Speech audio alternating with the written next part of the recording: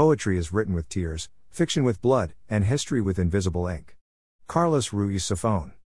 If I could be a success in any profession, I would choose to be a writer, now that I am past the prime of my athletic prowess and the screaming adulation of millions when obliterating an attack on the football pitch with an act of sublime defensive skill.